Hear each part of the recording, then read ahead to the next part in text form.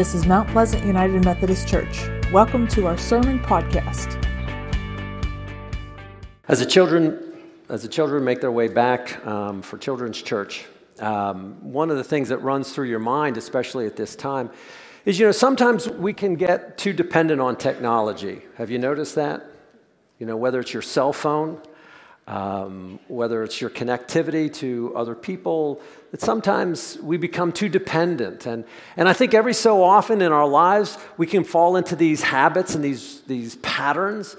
And every so often, life shakes you up a little bit and says, let's be honest about who we really are. And so this morning, it's kind of nice to kind of take a break from what's going to be up on the screen and think about, why we're here this morning, what worship is really all about. I want to invite you at this time, if you'd open up your bulletin, you're going to find a copy of the sermon notes. I hope that you'll use those, because one of the things that we're interested in is how do we grow as a church and as disciples? What are we called to do? And we've been talking for the last couple of weeks about these moments of decision where we make choices. And one of the quotes that I've always remembered is, you make your choices, and then your choices make you. Now, this is the definition, in many respects, of what it means to be an adult. As children, we don't realize that our decisions have implications, that there is anything longer term than what you want in the here and now. And you find that in children. Children will have a meltdown if they don't get what they want in the here and now. But parents understand that decisions have consequences that lead to longer term. And one of the examples that I've used, whether it's always with our own children or our own lives, is that if you've ever gone through the grocery store, and they always put all of the sugary cereals right next, right in bold color, and what do they always have on the box of a cereal? Like, here's the toy. It's almost like saying, forget the food. Here's the toy that you get with this thing, all right? You're trying to attract the children. And children will go down and they'll say, I want the one that has the most sugar and the best toy, right? That's what kids do. They're thinking in the here and now. As a parent, you kind of look also for nutritional value, or let me put it this way, you should look for nutritional value. And you say, no, we're not getting that. We're getting you cream of wheat, in which case I understand the meltdown if you're having a child. The child has a meltdown because he wants this in the here and now, but you as a parent, you're looking for what is a healthy food for your child, for them to grow and to thrive. Now, that's not just for kids. That's for all of us, right? All of us need to think more in longer term. Sometimes we kind of get up on a Sunday morning and you say, but what do I want now? And one of the things that I'm seeing now in our own culture is our own culture is becoming fractured. We no longer have those values that define who we are. We're going with whatever is in the urgent, and it's actually called the tyranny of the urgent. What do you need now? So, for example, you get up, you say, as a family, we should go to church because, God and spirituality is important to us. Unless, of course, there's something else over here. We have to do something else. And then your child says, well, am I part of this community or am I part of that community? And then something else happens and you say, no, we can't do that because we got to do this. And our lives are becoming more separated and more fractured all the time. And you're seeing this, I think, you're seeing this played out in our lives, where our lives are being torn apart. Our kids are pulled in multiple directions at the same time because there's nothing really that we believe in or that we think is important.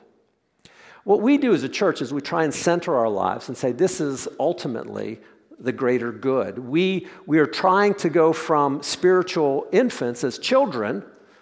The Apostle Paul said that we should be hungering for spiritual food, for adult food, in order to grow. We want to get that food so that we can grow up to be adults. Spiritual adults, that not just the here and now, what is the tyranny of the urgent, but what will be the best for us in the long term.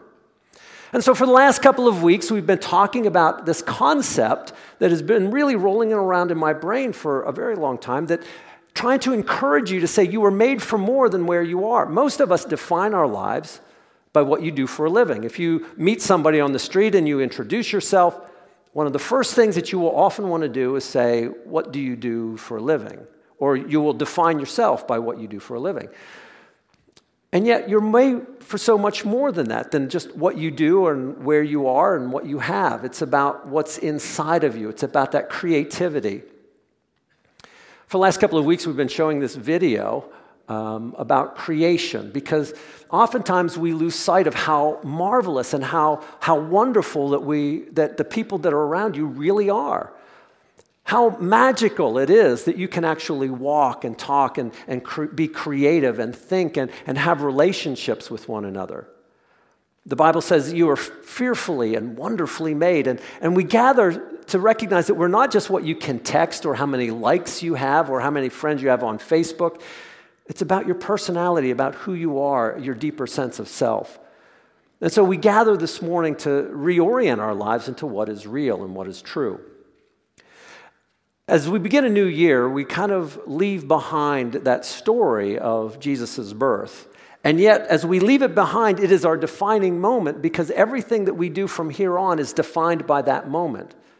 We recognize that we as a church are living in that Christmas spirit, that Epiphany spirit. And what I mean is that on Christmas, Jesus came as a small baby in a manger in Bethlehem. But we know that he's going to return. And when he returns, he's going to come as a king. We know that he came into a place of obscurity with no fanfare and nobody really noticed. But when he comes again, there'll be trumpets, and it says every knee will bow and every tongue confess. We know that there's going to come a time when he came one time as a lamb. This is the Lamb of God who takes away the sin of the world. But we know when he comes again, he'll come back as the Lion of Judah. And everyone will be aware of who he is and the decision that they've made. So we're here this morning to help us make decisions. And the idea is that everything that happens to you today has an impact, has a powerful ripple effect on those that are around you and on your own destiny. We recognize that God has called us to be impact people, both in your lives, your family, those that are around you, and for those that you live with each and every day. In Hebrews chapter 5, it says, solid food is for the mature who by constant use train themselves to distinguish good from evil. By constant use, by constant participation and digestion of what God is doing, we're able to discern what is good and right, what is true and untrue. We live in a culture now that is struggling to define what is real. We have culture that says what is real for me may not be real for you. The scriptures tell us by constantly being aware of the world around us, by focusing on what is central, we can discern what is real and what is true. And so the question that for all of us is, where are we and where do we want to go? In our time together, we want to spend time thinking about the journey that we're on and where do we want to be. And so we began last week with a central concept that a single decision, one decision at a time, has a ripple effect on those that are around you. They add up. The decisions that you make today will have an impact on your family down the line. Maybe slow and maybe imperceptibly, but eventually, over time, it has an impact. For example, if you find yourself in debt this morning, Americans are carrying a huge amount of credit card debt. Very rarely is that a one big event. But what it is it's the little purchases that add up over time and eventually become this mountain of debt that seems almost too much to be overcome. Or maybe it's a relationship. Maybe it's a marriage that's on the rocks. Maybe very rarely is it just one big event, but it's all these days that add up of anger and resentment that eventually build up, and they just seem to overwhelm and overcome you. We live in a culture that is dominated by instant results. Have you ever noticed that? If you can take any product and you can put instant in front of it, it's an automatic bestseller. If you go to the store and you want a painkiller, you go to the pharmacy, you're just looking for something. But if you can put instant relief, it's a bestseller. If you go to the store and you want food, but you want instant food. Oftentimes, we will substitute good taste and nutrition for speed and efficiency. But that cascades into other things. How many of you want an instant marriage? Right? How many of you want instant Christianity? I'll be honest with you, I received an email this week. The 7 keys to instant abs. Who doesn't want that? It isn't what the name said it was, by the way, I'm just telling you. Now, how many of you would have opened up an email that said, hey guys, 365 days to better abs? Right? We want instant results. It's like a little boy, a little 4-year-old boy went to his mom, and his mom put him up against the wall, and she took the measuring stick and said, you're this tall. And he was so proud. Look at how he was growing. And he came back the next day, and he said, Mom, measure me. Mom said, well, you haven't changed. He said, this is, what a jip. I was expecting to grow another foot. I have a basketball game coming up. We want the results. We don't want the process that goes into it. And yet spirituality, understanding ourselves and understanding our direction, is all about understanding who we are and the process, the day-by-day challenges. It's what we call the pathway principle. It's a single step, but one step followed by another. It's the direction that you go. It's the decisions that you make on a regular basis that determines your destination. What you do on a regular basis has an impact on where you end up. Not just a one and done, but a constant consistency is what will make an impact in your life and in the lives of those that you love. So we wanted to go back. I wanted to take a moment and go all the way back to Luke chapter 2. Now, Luke chapter 2 is the birth narrative of Jesus. And in Luke chapter 2, we enter the story in Bethlehem. But in Luke chapter 3, Jesus is already starting his ministry. He's already 30 years old. So there's a huge time span that happens in there that we want to cover. It's actually called the awkward years. Actually, if you look that up in your Bible, you won't find it because it's not there. I just made it up. What it really is the moment where Jesus begins to define his own identity, right? At the beginning of Luke, he's a baby, and by Luke 3, he's an adult beginning his ministry. But there's, at the very end, it's those wonderful years we call adolescence. That Jesus is going through adolescence. He understands those wonderful, awkward years that we all go through. And as he's going through these years, he's beginning to transform. His thoughts are beginning to transform. And we want to enter into that story, into those years, and learn what we can. So I want to begin. I'm actually going to begin in Luke chapter 2, beginning in the 49th verse. And I want you to hear this because obviously it won't be on the screen, so you're going to actually have to use your ears to hear this. Now, every year, Jesus' parents went to Jerusalem for the Passover festival. Now, when Jesus was 12 years old, they attended the festival as usual.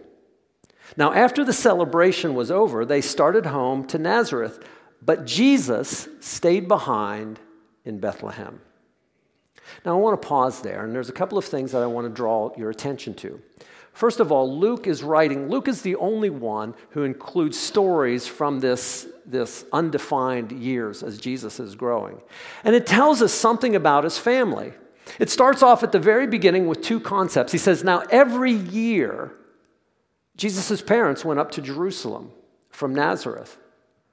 Now, the distance from Nazareth to Jerusalem is 95 miles.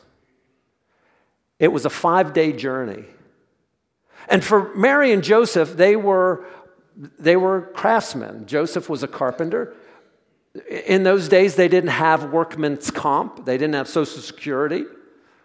So if Joseph wasn't working, he wasn't getting paid. This was not just a family vacation to Jerusalem. This was their identity. This was a sacrifice. And it said that every year, his parents went up to Jerusalem for the religious festival, as was their custom. Now, we will hear this later on, even in Jesus' own life. It tells us that at the beginning of his ministry, he was at the synagogue, as was his custom. So Jesus is now living out what was imprinted on him by his parents. We also find that it is a difficult journey through some very arid land in order to get all the way to Jerusalem. And so what we find is it is in the hard work of decisions that our lives are defined. It is in the consistency, the things that you do on a regular basis that will have the most profound impact on your children. On the concept, on the flip side of that, if you are fickle and you change your mind at the drop of a hat, so will they. They will do it in their relationships, they will do it in their careers, they will do it even in their own mind. They will become people pleasers. There's a word that I want to introduce you to. It's called duplicitous. Duplicitous simply means that you are deceptive in both your words and your behavior. Your words don't match your actions. What you say on one side don't really play out on the other. And so the challenge for all of us is to leave the world of being duplicitous and really enter into that identity of this is who I really am. That's what we want to pass on to you, an idea or a concept of who God is calling you to be. And for Jesus and his family, they went up every year to hear the story of the Passover. And I wanted to think about what would that have been like for Joseph? Remember Passover? Joseph gets his family together and he retells the Passover story. He said, our family was in bondage in Egypt, and God raised up a Savior that led us out of Egypt. And we know that when he left us out of Egypt, he's going to come again and he's going to save us again. And I wonder if he looked at Jesus. And he said, but there was a lamb that was slaughtered and the blood applied, because we know that without the shedding of blood, there can be no forgiveness. And I wonder if his heart skipped a beat as he told the story. I wondered if over and over again he wondered, what does this have to do with my son?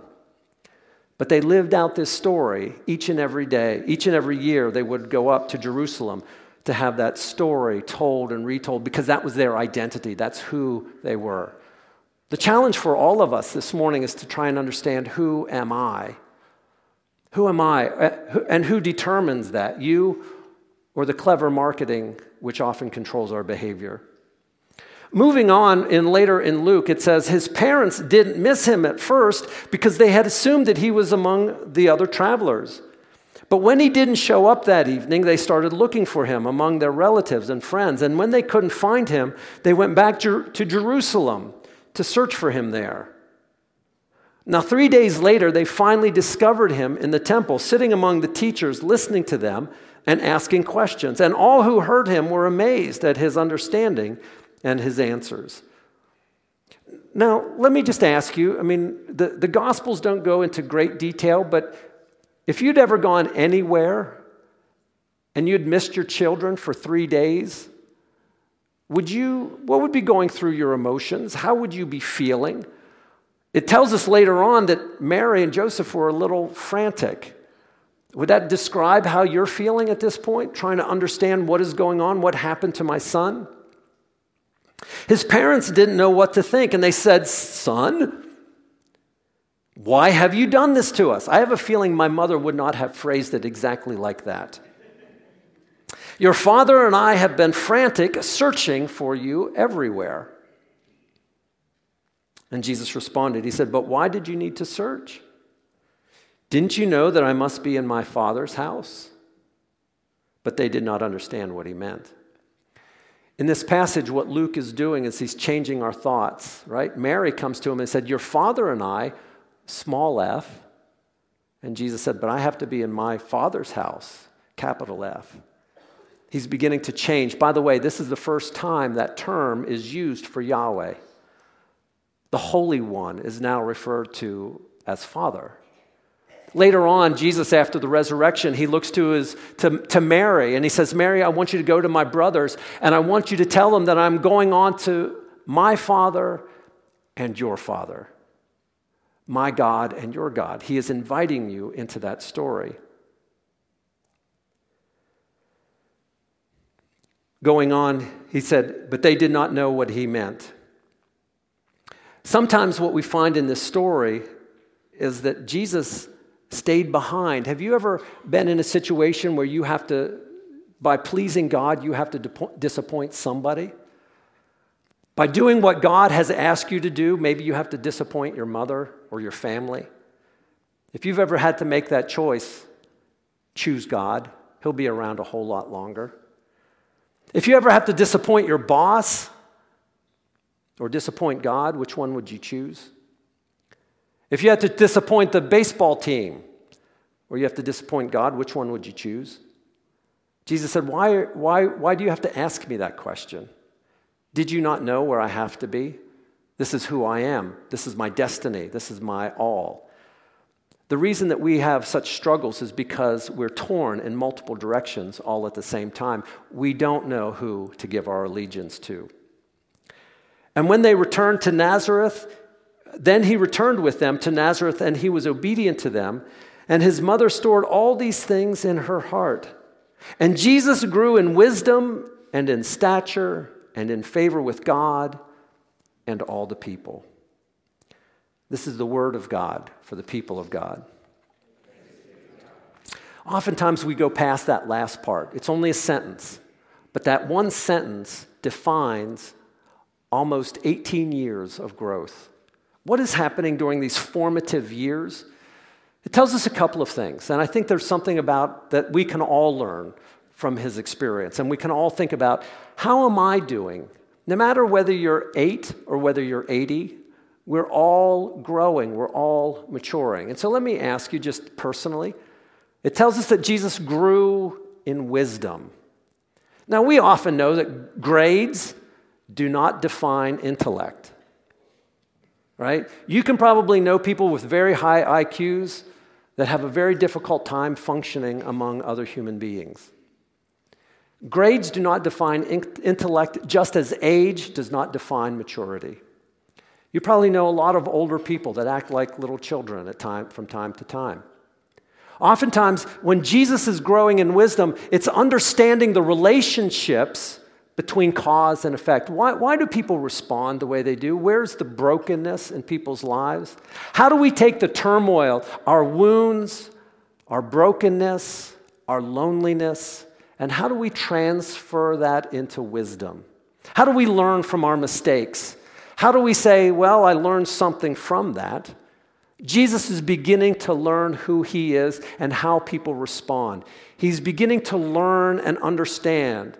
He's becoming, if you will, a student of humanity. He's looking at the people around them and understanding how they behave and what they say and what they do. Oftentimes, we need to gather, too, as family to understand the brokenness in the people that are around us.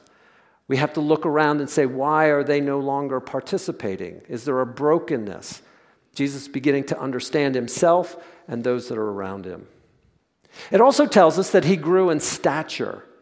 Now, stature means more than just he grew in height and weight. It means he grew into himself. He grew into an adult. If you will, he grew into a man. He went from a boy to a man. I wanted to ask you a little bit. Maybe I want to talk with the ladies here a little bit. How many of you thought you married a man and you married a boy? Can I get an amen?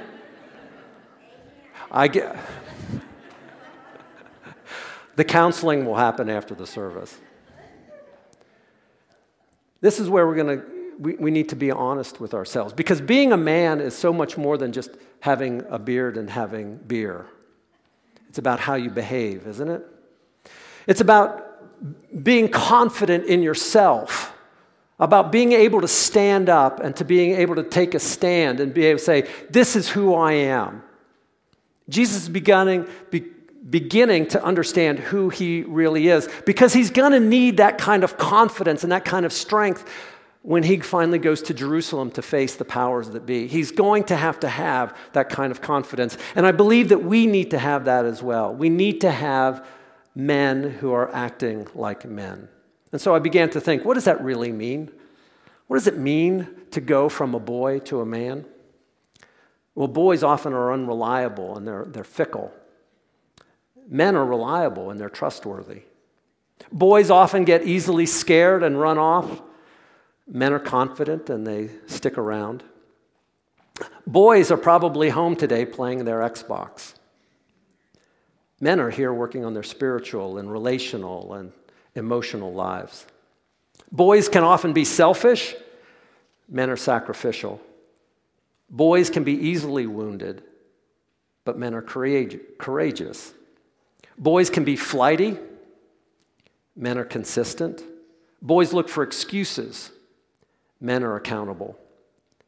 Boys act tough when they need to, but men are courageous always.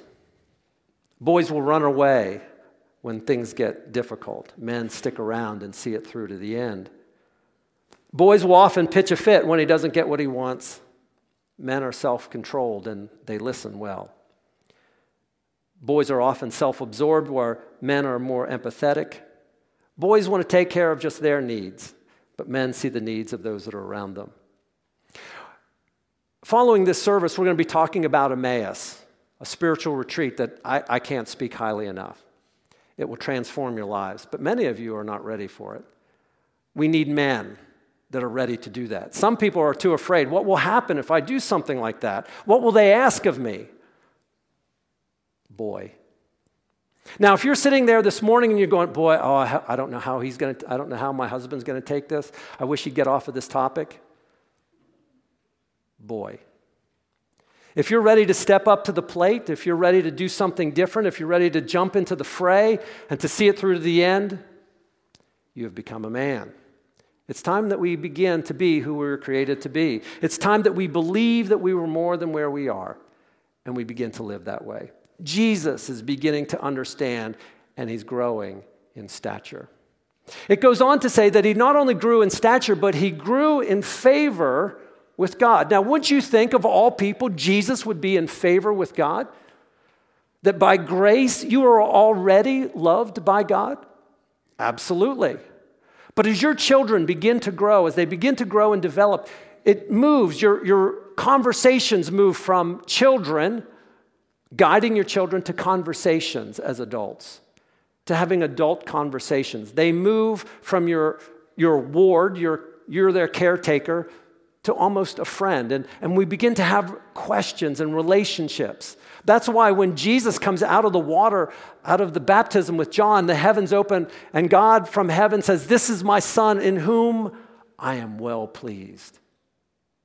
He's growing in favor with God by living out the faith that he is learning. He's learning about wisdom. Why do people do? Who am I and how do I relate to people? He's growing in stature, in confidence, and in consistency. He's growing in favor with God. He has an identity about who he is and who the world is, and he's growing in favor with others, which means he's being a blessing to those that are around him. His friends and his family and his coworkers, they speak well of him. He's there for them. He's there to understand and to be around. Are you a blessing to your coworkers, to your family, to your neighbors, to your friends, to everyone that knows you? Are you the kind of person that jumps in and is always there to be a helpful hand? It's those consistencies that make friends, those daily little things that build friendships that last a lifetime. James Clear, who wrote a book that I've been reading lately called Atomic Habits, said the following. He said, "It's a very small shift in a direction that can lead to the most meaningful changes in your destination." He uses the example that when a plane leaves from LAX in Los Angeles, headed for New York, if it's off course by 3.5 degrees, which is at takeoff, which is probably like 18 inches, but if that continues throughout the course of their flight across the country, it won't land in New York. It'll land in Washington. A small deviation, repeated time and time and time and time again, will give the most incredible results. And so he talks about doing little things, little habits, little consistencies that will add up to have a huge impact on your life. One of those impacts that I started doing a number of years ago, and it's something that James Clear calls habit stacking. by taking a habit that you already have and adding something to it. For example, if you get up in the morning and you get a cup of coffee, which is the only way to start the day, if you get up and you have a cup of coffee, then put maybe a scripture verse on the coffee pot. Pray for my family. Pray for my church. You already do the coffee, now connect it to something else. One of the things that we did a number of years ago is we printed up little cards. One of the ways I start my day is I get up, I kind of stagger to the shower, and I get a shower every morning. And so I put in the shower a little prayer that reminds me of my day. And it kind of goes like this. It would look great if it were on the screen, but just imagine it. Thank you, Lord, for another day, untouched and freshly new. And so here I am to ask you, Lord, will you renew me too? I know that I'm not perfect. I often lose my way. So take my hand and help me stand to face a bright new day. As I enter the water, O Lord, let it wash down over me, reminding me of my baptism and my daily walk with thee. You take something that you're already doing and you add a special spiritual component to it, and it identifies who you really are. So here's a couple of questions that I'm just going to roll through to help you identify where are you in your own decisions, your own day-to-day decisions that you make. The first one that I wanted to ask is, today, did you ask God for wisdom today? In James chapter 1, it says, if any of you lacks wisdom, you should ask God, and he will generously give without finding fault, and it will be given to you. What if you got up today and you said, God, what do I not know about my family? What do I not know about my spouse? What do I not know about myself that I need to know? Help me to understand who I am and who they are, and help me to love them a little bit better. Question number 2, who did I encourage today? Who did I bless? In Proverbs chapter 16, it says, kind words are like honey. They are sweet to the soul and healthy for the body. What if you just went up to somebody each and every day and said, thank you for making the coffee this morning. Thank you for being who you are. I notice in you every day that you always smile at me. Thank you for doing that, for being an encourager. Kind words are like honey, and who doesn't need more of that? Number 3, did I listen to wise counsel today? Do you ever ask people? Have you ever sought out advice, recommendations? Do you ever participate in a Bible study in order to learn the deeper things of heaven? In Proverbs chapter 26, it says, lazy people consider them smarter than 7 wise counselors. People that don't want to know, don't ask. Seek out the deeper things. Who am I, and on what path am I really? How many times are we self-deceiving? We deceive ourselves. I'm good, you're good. Have you ever done that where you go up to somebody and you see them on a Sunday morning and said, hi, good morning, how are you? I'm fine, good, how are you? I'm fine. Both of them broken. Both of them dealing with things they'd rather not talk about. Do I listen to wise counsel? Number 4, who did I spend time with today? Who you spend time with defines who you are, who you become. You become like the people that you hang around with. Proverbs 13, walk with the wise and become wise, for a companion of fools will suffer harm. How would you define the people that you hang around with? And last but not least, have I acted with dignity today? When you look back on your day, when you look back on all that you did, is it honorable? Is it something that you're proud of? Is it something that you want to correct? Can you learn from it? Can you continue to get better at who you are and relating to other people? We live in a world that is dominated by instant. There's even people that drink instant coffee. Blasphemers. We live in a world that wants instant gratification. We want it now, and we're becoming more like that. We're becoming much more short-term thinkers. It is up to us to go into your families, into your workplace, into your communities, and say, we need to live with intention. We need to live with spiritual depth. We have to recognize that my life is not defined by what I do for a living. It's defined by my character. It begins one decision at a time. You have to make a decision. If you refuse to make the decision, it will be made for you. But one way or another, you are making a decision. And then you have to stick with it one day at a time. You can't give up. You have to be consistent. You have to say, this is who I am and this is what I believe.